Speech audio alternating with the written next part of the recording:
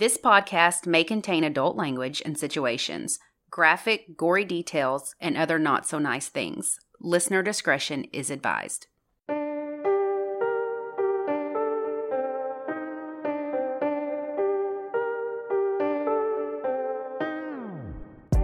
Ashley. And I'm Lacey, and this is United States of Murder. This week, we're discussing one of the worst torture and murder cases in Utah history. Then we'll talk about a woman who starts to realize that her new marriage really is too good to be true.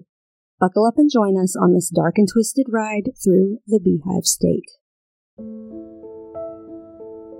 According to the United States Department of Justice, the term hate can be misleading. When used in a hate crime law, the word hate does not mean rage, anger, or general dislike. In this context, hate means bias against people or groups with specific characteristics that are defined by law. At the federal level, hate crime laws include crimes committed on the basis of victims' perceived or actual race, color, religion, national origin, sexual orientation, gender identity, or disability. Most state hate crime laws include crimes committed on the basis of race, color, and religion. Many also include crimes committed on the basis of sexual orientation, gender identity, and disability.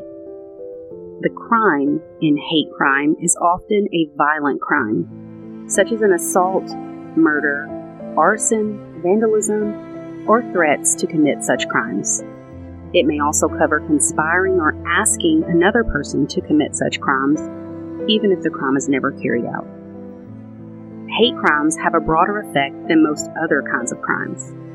Hate crime victims include not only the crime's immediate target, but also others like them. Hate crimes affect families, communities, and at times, an entire nation. Extensive violence has been directed against the LGBTQ+ community for decades.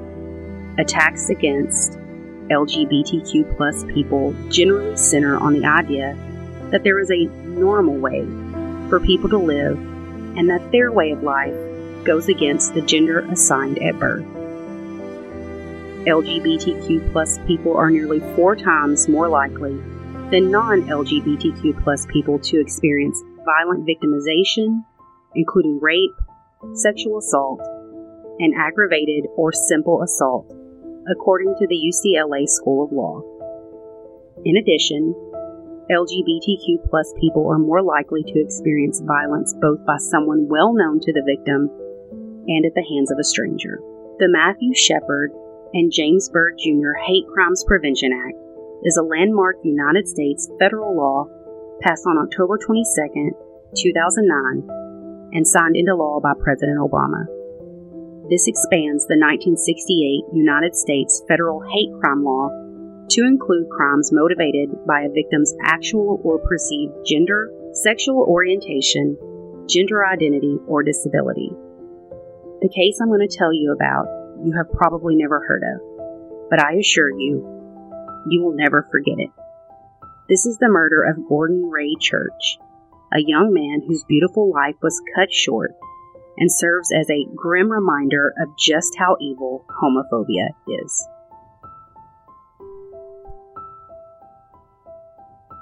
Gordon Ray Church was born September 14, 1960, in Fillmore, Utah, to Gordon and Nancy Church, who were devout Mormons.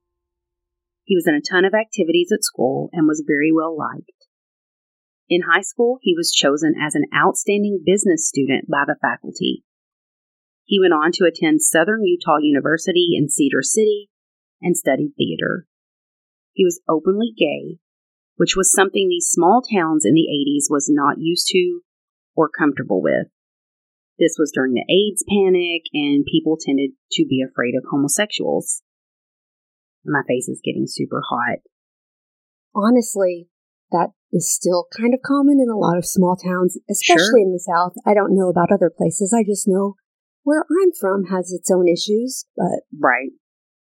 Anyways, his friends knew he was gay, and he was in a relationship with a man.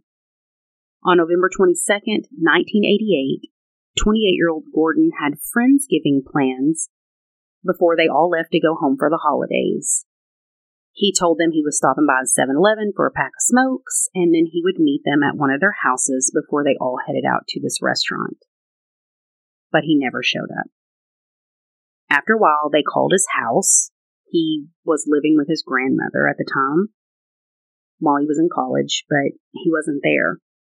After 2 hours of waiting, they left and went to dinner without him, which was super strange. He was not one to not show up or to not let them know. Now, he also didn't have a cell phone. You know, it was back in those days. Yeah. You can't just track your friends like not we like do. you. Yeah, no. So a few days later, they would all find out what happened to their dear friend.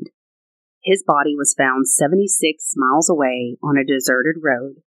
He had been tortured and murdered. At 7-Eleven, Gordon had run into 26-year-old Michael Archuleta and 20-year-old Lance Wood. These two men would be responsible for Gordon's murder. So these two had actually met while serving time, one for drugs and one for stealing a motorcycle. Lance Wood was adopted at 6 months old. His father was an alcoholic, and his mother was super young, and neither wanted him. His adopted parents said he was always kind of off. He had developmental delays and became a troubled teen. He loved Boy Scouts and earned the Eagle Scout, which is their highest award or medal. And right after this is when he stole the motorcycle and went to jail. Don't make friends with people in jail. You know, that's not the best place to make friends. I'm sorry. It's just not. No. Michael was also adopted. He was being raised by his 16-year-old mother when he was removed from his home by DCFS at 3. Wow. He was living in filth, was covered in cigarette burns, and was severely malnourished. He was placed with a foster family who eventually did adopt him. He suffered from ADHD and spent a significant time in the Utah State Hospital and mental health facilities where he may have been sexually assaulted. He eventually started doing drugs, and this is what led to him going to jail. After they were released, they moved in together with their girlfriends, and on that night, they had started getting drunk and hanging out after their girlfriends had left to go home for the holidays. They ran to the store to grab some sodas for mixers, and that's when they saw Gordon sitting in his car. They start talking to him and ask him if he wants to hang out. What? Did they know him? No. Okay. They cruise around before driving up to Cedar Canyon. Here, Gordon allegedly tells them that he's gay. No one knows exactly what happened after this. Lance... Sorry, he did hang out with them. Yeah, like they cruised town and then drove up to this canyon road. And he's like, "Hey, I'm gay." So no one knows what happened. Maybe they were like, "You want to pick up some chicks or whatever," and he was like, "Okay, I'm gay. I'm a gay man." So Lance said Michael told him he was going to rob Gordon because he was gay. Michael said Gordon offered to have sex with him, but changed his mind halfway through. Lance said Michael held a knife to Gordon's throat when he robbed him, making a small cut. Gordon broke free and took off running. Michael caught him, tackled him to the ground, breaking his jaw and arm in the process. Gordon was just 5'5" and around 150 pounds, so he wasn't like a big guy that could... Holy crap, that's small. Yeah. It's like my size. Oh, man. It's like he could fight off this guy. Yeah. Well, two guys, too. Right. Yeah. Oh, my gosh. Michael proceeds to cut into his neck, takes him back to the car, and rapes him on the hood while he held the knife to his throat. Wait. Oh, my gosh. And this is about to get a little grim, so if you want to skip ahead. Michael raped him? Yes. Raped Gordon on the hood of Gordon's car. So Gordon, they got him with Gordon at the gas station and cruised around like he had a hot car. Man. Yeah. When he finished, he asked if Lance wanted a turn. Lance declined. Gordon was really hurt from the beating, the broken bones, and now this brutal rape. Michael found a bungee cord in the trunk, and the two men tied Gordon up and placed him inside the trunk of his own car. They then drove 76 miles to Dog Valley. Here, they proceeded to torture Gordon. They threw him on the ground, kicked him in the head, then stomped his face. Michael swung the tire jack like a golf club or a croquet mallet. Oh my gosh. Michael got the jumper cables out of the trunk, hooked one end to the battery and the other to Gordon's testicles, attempting to electrocute him. They then used the tire iron to sodomize him so badly that it punctured his liver and other organs. Then they proceeded to beat him again. When he was dead, they buried him in a shallow grave, drove west, and left Gordon's vehicle at a friend's house in Salt Lake City.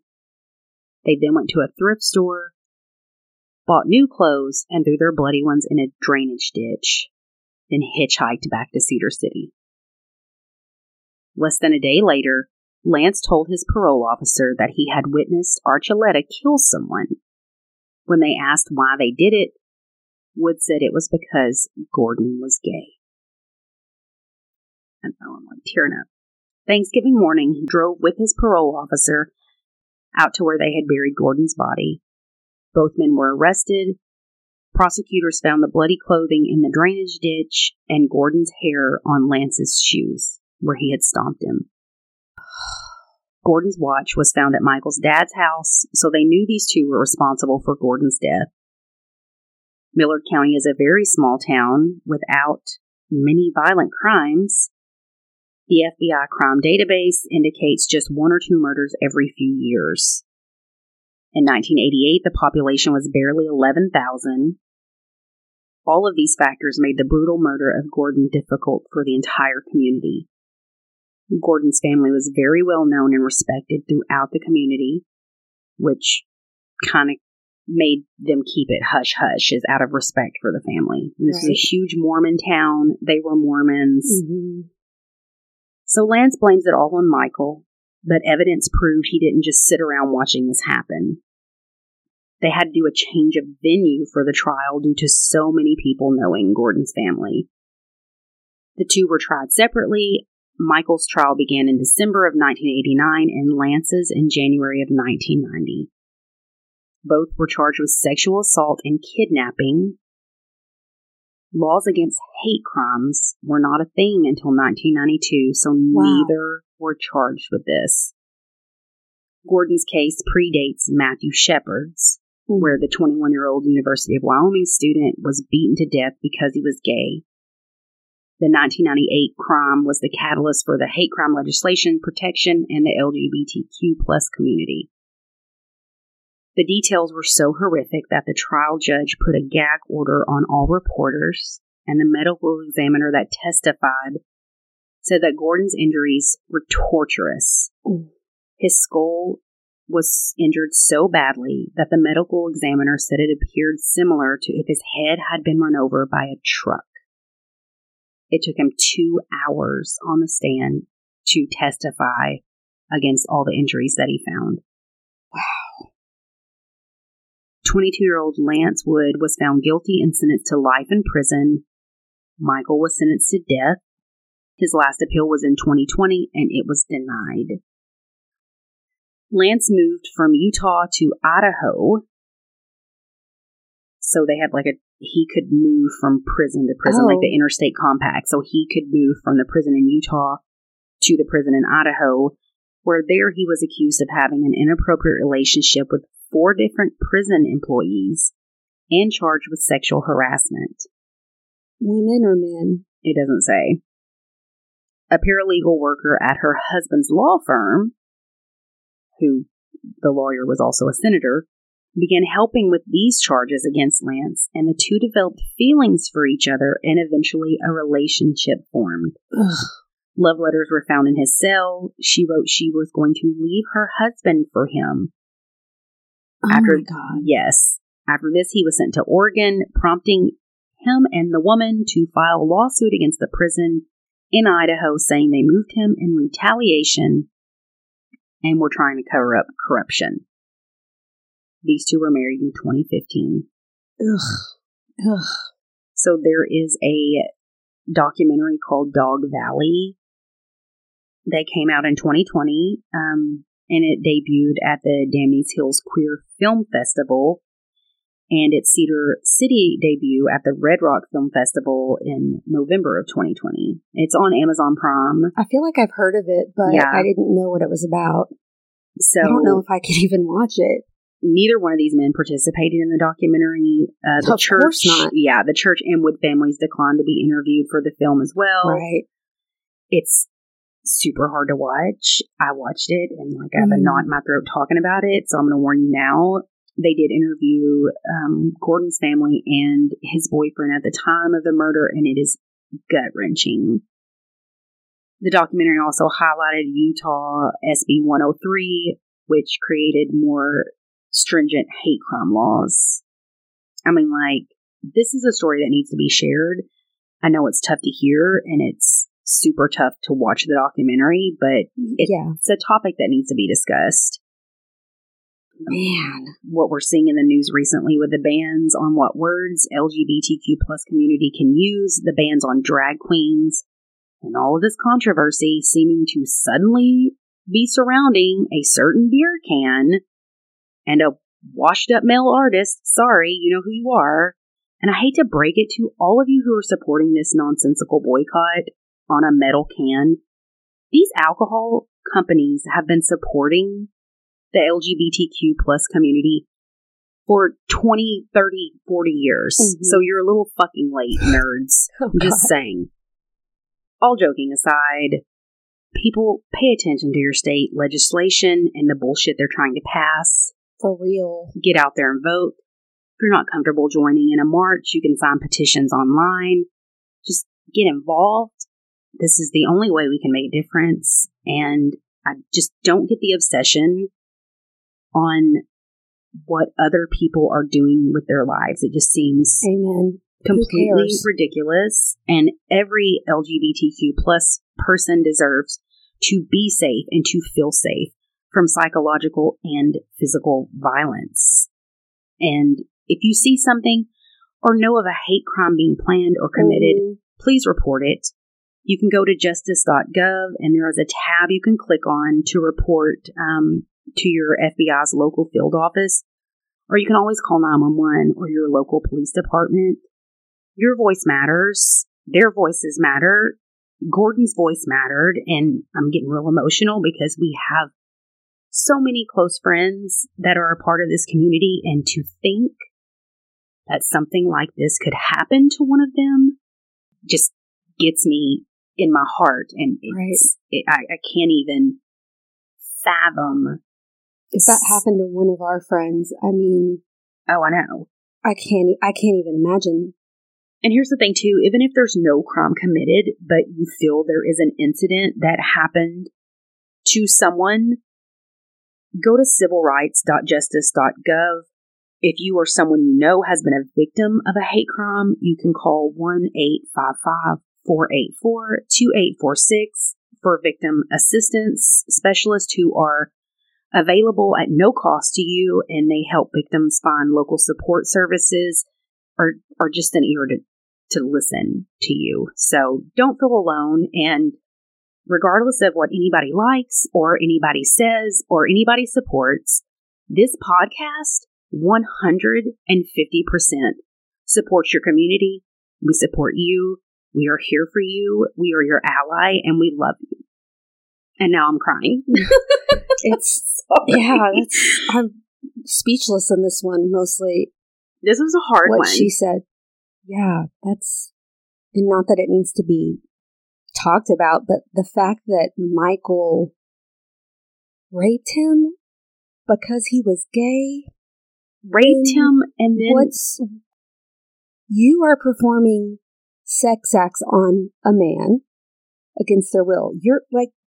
It makes me nauseated. What is the mindset? I truly... When anyone rapes anybody, I feel like that is the most demeaning and horrible thing and violation of your personal space, your body, to your soul that someone can do to somebody. And when there's a friend watching... Yeah.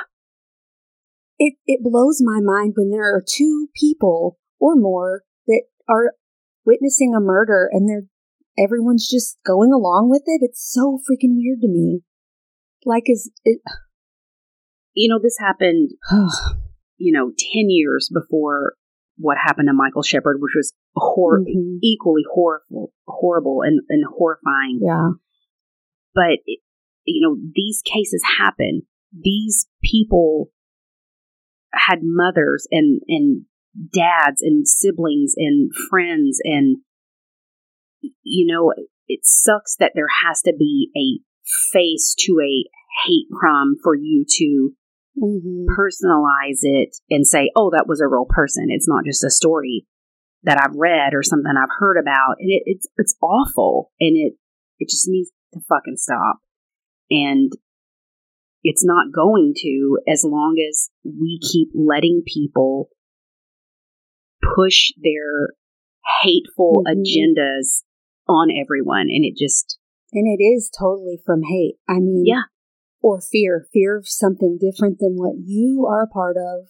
Yeah. Who cares what anyone else wants to do? Well, it's like you and I have... I don't care. You and I have both openly discussed and talked about, are we super religious people? No. Do we care that so-and-so goes to church or they're this? We don't give a shit. That has no effect on our lives. So why do people... If it affects me, it's different, but that doesn't. Right. People's sexual orientation definitely doesn't affect me. Right. So it's such a strange thing for someone to be so obsessed with that they want to hurt someone over. And it's murder. Yeah. Anyways, I need a break. Same.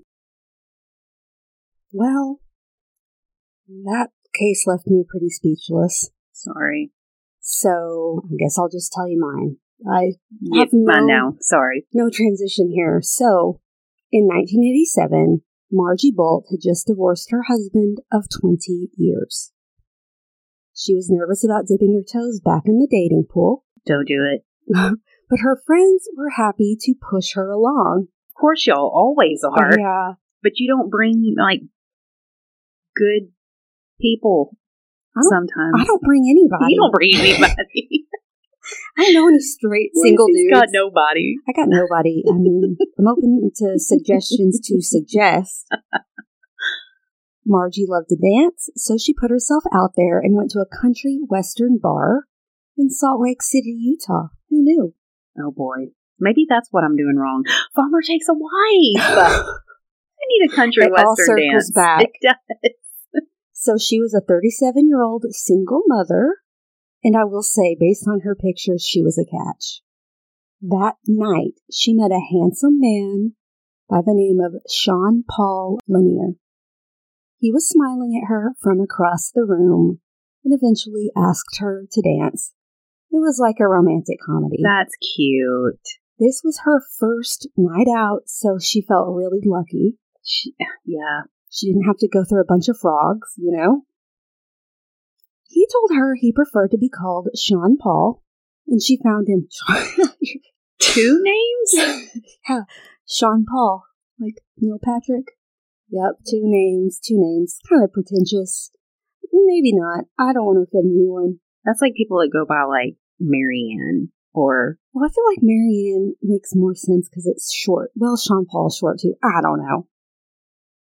I don't know. If I met a dude who's like... Marianne's kind of cute. It's Sean. My name is Sean Paul. The rapper? That's what I would have said, but it was in 1987. And so, she found him charming and confident, and they made small talk. He told her he was a chef who graduated from Paris's Le Cordon Bleu. I love that. Yeah. Margie ended up giving him her number, and he quickly called asking for a real first date. Oh. For the date, they went to a cozy restaurant, and he told her that he was actually from New Zealand, even though he didn't have an accent. Oh, no. They always have an accent. That does not go away. Trust me. That actually is my favorite accent of all time. It's very close to South African. We're going to get all the DMs for that saying, no, it's not.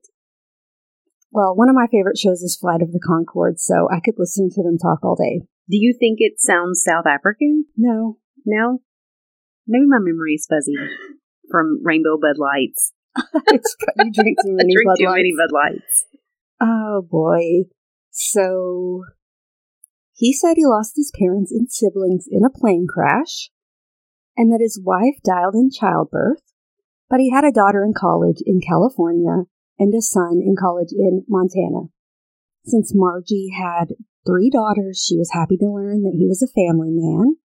They began an official relationship, but Margie did notice some strange things about Sean Paul. For example, he wouldn't look people in the face and would purposefully avoid being seen. Like he was hiding? I don't know.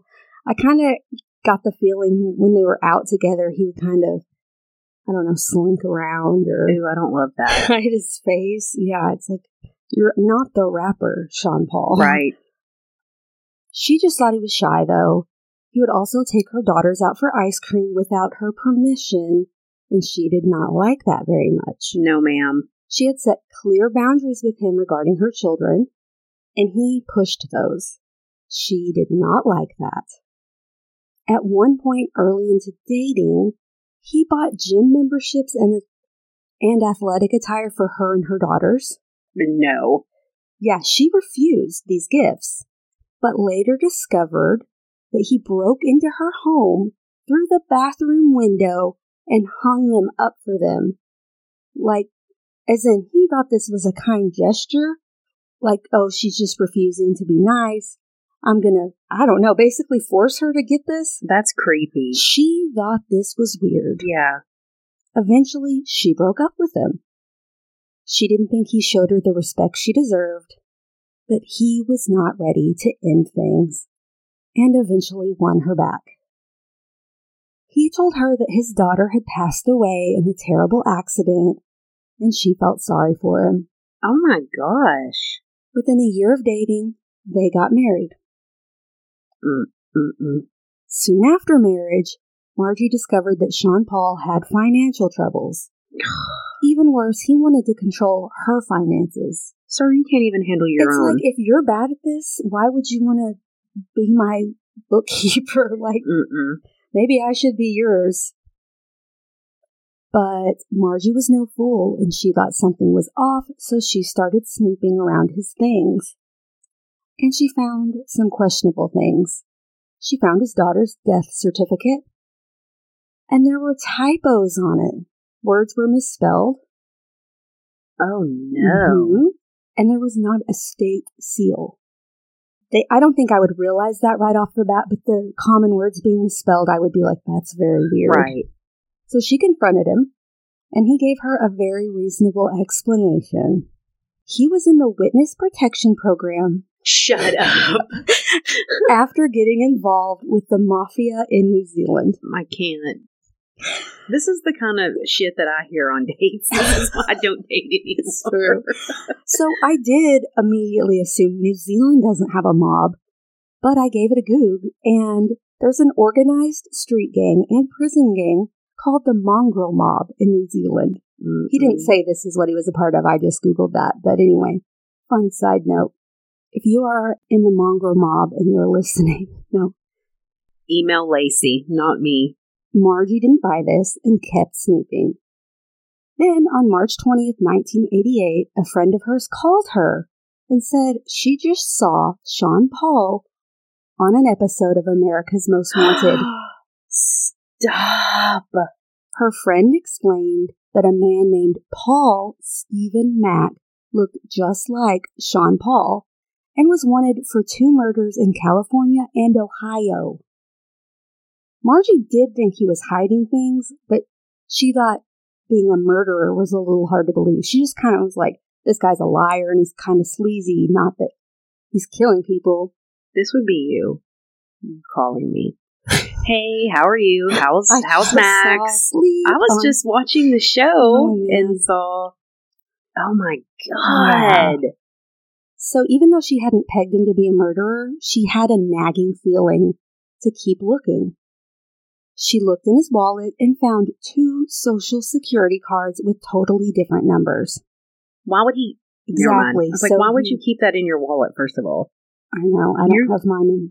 You're keeping things readily available for people to find when they're snooping Sean Paul. Exactly. She wanted to confirm things before going to the police, so she got a private investigator who was able to confirm that the numbers on the cards belonged to people who were already dead. How would you keep up his relationship knowing the deception? I mean... Well, I think she was kind of trying to get to the bottom of what his deal was, and then she wanted enough to go to police. And just be done. And be done, exactly. So she took this knowledge and a glass that had Sean Paul's fingerprints on it to police. She's a badass. I'm just going to say it.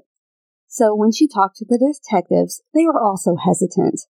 Until the prints she brought them matched up with Paul Stephen Mack, the guy from America's Most Wanted. Oh shit, did she get reward money? She's like, I need reward money. I married this man. Yes. It was a long con for me to turn him in. No, I don't think she got reward money, unfortunately. Ugh. So, turns out Paul had been married 7 times before. 7? She was the 8th wife. Whew, that's a lot. More disturbingly, she found out that he was in fact a convicted rapist and wanted murderer. In the house with your 3 daughters. Ugh. The police didn't want Sean Paul. Well, from now on, I'm going to call him Paul because that's what his name really was, and I don't have to say Sean Paul anymore. So Margie went home and acted totally normal because, she had to still live with him until the police could surround the house and move in. When Paul realized that police were at their home, as he and Margie were sitting down for dinner, he bolted and jumped out of one of the house's windows. Oh, Lord. But police caught him and arrested him. Now, let me tell you about his victims. Annette Huddle was born on March 28, 1962, in Milton, Florida, and was known as being independent, headstrong, and free-spirited. She graduated from Upper Sandusky High School, and in July 1981, she had been employed for 3 months as a secretary at the local country club. She was last seen on July 8, 1981, but her lifeless body was found the next day in Clarendon Township near the Roberts Road Bridge by a family canoeing the nearby river. Oh, man. The sheriff believed that she had been in the water for around 24 hours. Her body was totally unrecognizable, but dental records helped identify her. Annette had been raped and strangled to death. Paul was quickly one of their suspects when Annette's sister told the police that he had been harassing her. She had mentioned that there's some old creepy guy at the country club that's hitting on her and stuff, and she wasn't into it. Karen Grace Winslett was born in Los Angeles, California on August 11, 1965. In February of 1987, Karen was a 21-year-old waitress at the Peppermill restaurant and a part-time model. She had a boyfriend that was 27. His name was David Samas, and they were living together in Citrus Heights in Sacramento County. David was an iron worker and had just gotten an assignment in Stockton from the Floor and Road Union Hall on February 19th. So that day, David went home to gather his tools and discovered Karen had already left. She left a note explaining, oh boy, that she was going to a Budweiser calendar photo shoot on Regard Way in the Antelope area. Budweiser was making a lot of appearances in this episode. Oh boy. After he finished his job, he stopped by the Peppermill restaurant and was surprised to learn Karen never arrived for work that day. She had never missed a shift without calling, so this was weird. So Karen left the address of the photo shoot on the note, so David drove there and arrived around 5:30 p.m. A woman opened the door who happened to be Paul's fiancé. Oh, no. He was there too, and they both told him they didn't know anything about Karen. They're like, what are you even talking about? We have no clue. Then, when David got home, he got a call from Paul. Paul told him that he just remembered she was supposed to come to his house for an interview, but once he found out she planned on moving to San Diego, he told her to forget it. Suddenly he remembers this, David reported her missing to police, and 2 weeks later, her missing car was found behind a Super 8 motel at Hillsdale Boulevard and Madison Avenue on March 3rd, 1987. The car was locked, but they entered it through the unlocked back hatch. They found Karen's body in a state of moderately advanced decomposition. Her body was in the car? Yeah. Oh, Lord. And it was under her purse, a pile of clothes, and carpet, like someone was trying to hide her. Oh, no. Forensics determined that she had been sedated with Percodan and raped. They believed that her cause of death was from an overdose of the sedative. David told investigators about the note Karen left and that Paul may know something. Police interviewed him on February 21st, and he claimed he never met her. You spoke to her, allegedly. Right. And if Karen didn't leave that note, I don't know if we would have ever known. Yeah. Karen's story was all over the news, and a pharmacy clerk recognized Paul's name when going through the news reports. This stood out to her because she had filled his prescription for Percodan. She called authorities and gave them a copy of his prescription. So she wasn't the one who prescribed it, but she filled it. Yeah. So the prescription came from Paul's dentist. So they interviewed the dentist. He said Paul was alleging dental pain, so that's why he wrote it. Is it that easy? It was in the 87. 80s? Yeah. This was enough for police to execute a search warrant on Paul, so they searched his home and collected fiber samples from his bed and bedroom carpet. These fibers matched those found on Karen's clothing. Paul was arrested and charged with first-degree murder. So this was in March, but they arranged with his attorney for him to surrender to their custody in early April, which is kind of strange. I wouldn't. Yeah. So that's when he fled to Utah instead and started a new life. And it's the same year he met Margie. Oh my God. Not long after he fled to Utah. Yeah. After he was arrested in Utah, he was extradited back to Sacramento to be charged for the first-degree murder of Karen in March of 1998. Unfortunately, they couldn't find enough evidence to tie him to Annette's murder in Ohio, but he was always their prime suspect. Paul was sentenced to 25 years to life in prison in 1991, which was about 14 years after the murders. He was 68 years old at this point. He was transported to the California Healthcare Facility in Stockton in 2017 and died of natural causes a year later in 2018. Like, so immediately. Right. Basically, yeah. Like, really. After his death, his attorney called authorities and told them Paul had confessed to Annette's murder to him in privacy. Of course, that's not enough to, make a conviction after he had passed or whatever, but maybe it could help give closure. I don't know. Margie is now in her early 70s and continues to live in Salt Lake City. She's an author and has written a book titled Tainted Roses, I Married America's Most Wanted. Ooh. I know, I want to read it. So I got most of my info from an ID article by Beth Braden, the Cinemaholic, and the show Evil Lives Here. The episode is called He Looks Like the Killer on TV. Such a good name. Ooh. Yeah. I'll link that episode up too if you want to watch it. Never dating again. Ever. And there's pictures of him in a chef's outfit, pictures of him on the beach. So he really went all out to make this personas. lie. Yeah. This lie to be true. Mm-hmm. People are deceptive. For sure. Dating nowadays is hard enough, but in the 80s, you just had to snoop through their wallets. I mean, you know what? It was probably easier. Well, not easier. I mean, now you got to worry. It was easier for them. Right. Now you got to be like, are you sneaking on Snapchat? Oh, yeah. Do you have fake accounts on social media? Do you, Yeah. Do you have a secret Twitter handle? No shit. No shit. Oh, boy. Mm-mm. Well, we have a new patron. Awesome. Rebecca S. from Florida. Hey, Rebecca. That's super cool. Thank you. I need to add her pin. So we'll have 3 Florida patrons. Yay. Very cool. And I'm looking at Utah right now. We have 3 of those. That's pretty cool. Well, they're probably not going to listen. This was a rough episode. Every state's got its crap. They really do. Every state's got its stuff to make fun of. And so what's new with you? Nothing. Same. I did see, have you seen the previews for the new movie called The Pope's Exorcist? No. Girl. What? It's about Father Gabrielli. I'm probably mispronouncing that. Armand? That sounds right. Thanks. So he was the chief exorcist for the Vatican, and it's basically telling...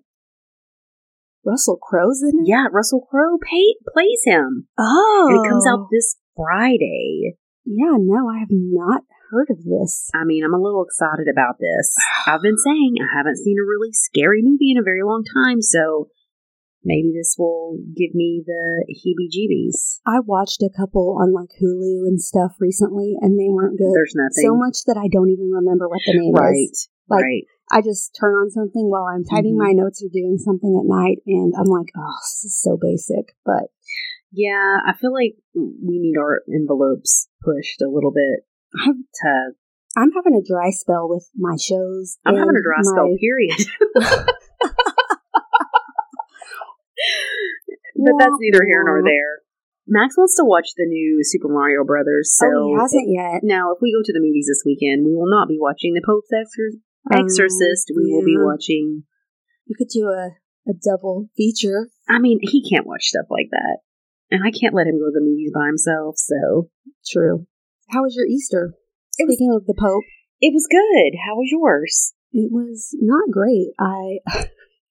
Oh boy. We were going to go visit family, and we got about, I don't know, it was about an hour away. And I had a headache all morning long, like migraine-ish, and I thought it was going to get better. I took meds, whatever. Well, I'm like, pull over, I've got to puke. And Sam was like, what? And we're in, middle of nowhere, Arkansas. There's no bathrooms.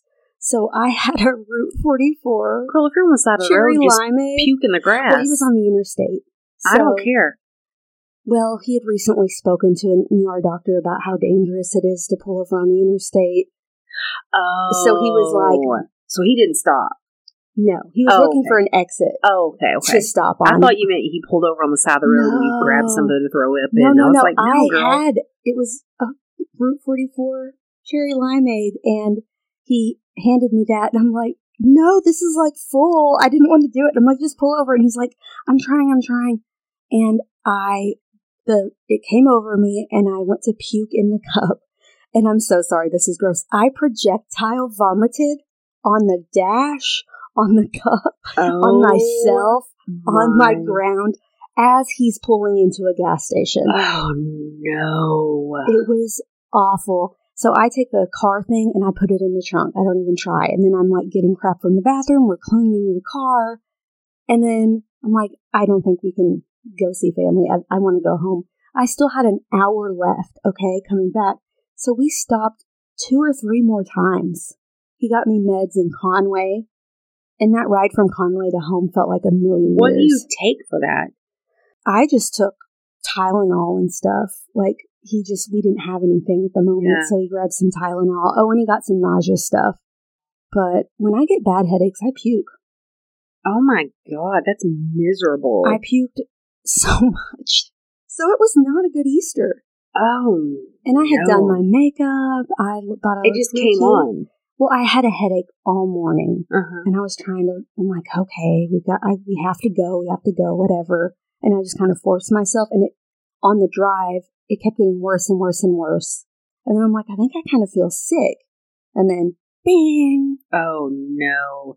I've only ever had a migraine one time, knock on wood, my entire life. They're terrible. And it was so bad. I see why people will go to the emergency room for them. Yeah. Because I was like, this cannot be just a headache. Like, something's really fucking wrong with me. It's like you hurt so bad, and then I puke when it happens. I got sick too. The one knock on wood thing. Sorry. Yeah. Knock on wood. But anyway, that was my Easter. So. Oh, no. I took Max to see the Little Shop of Horrors. And he loved it. It was awesome. It's super cute. Funny. Yeah, we loved it. And we went and ate Mexican, and then went and got loblolly. And that's fun. That was our Easter. We hunted eggs when we got home. And okay, real or fake? Fake. Yeah. I saw something on TikTok, and I'm going to do this next year. People did Easter egg hunts with their dogs, and they put like lunch meat, like roast beef, in the eggs. Well, I'm 100% doing that. He stayed in the house. I hid the eggs in the backyard. Of course, Wendy was out there with me, and every fucking egg I hid, she would run and grab, and then just take off running like it was a game. So what Rhodey would do. So I was like, no, we can't. So I eventually had to just take her in the house. Oh my gosh, that's exactly what Rhodey would do. Because every egg, she would follow right behind me and get it and then run. I'm like, no, that's not. That's 100% Rhodey. No. Naughty babies. Oh my gosh. Anyways, where are we next week? We don't know. Where do you want to go? Where should we go? This Utah. Let's go to Pennsylvania. Pennsylvania? Let's zoom across. That's a good idea. Yeah. We haven't been up there. Pennsylvania it is. We'll be in Pennsylvania next week. Bye. Bye.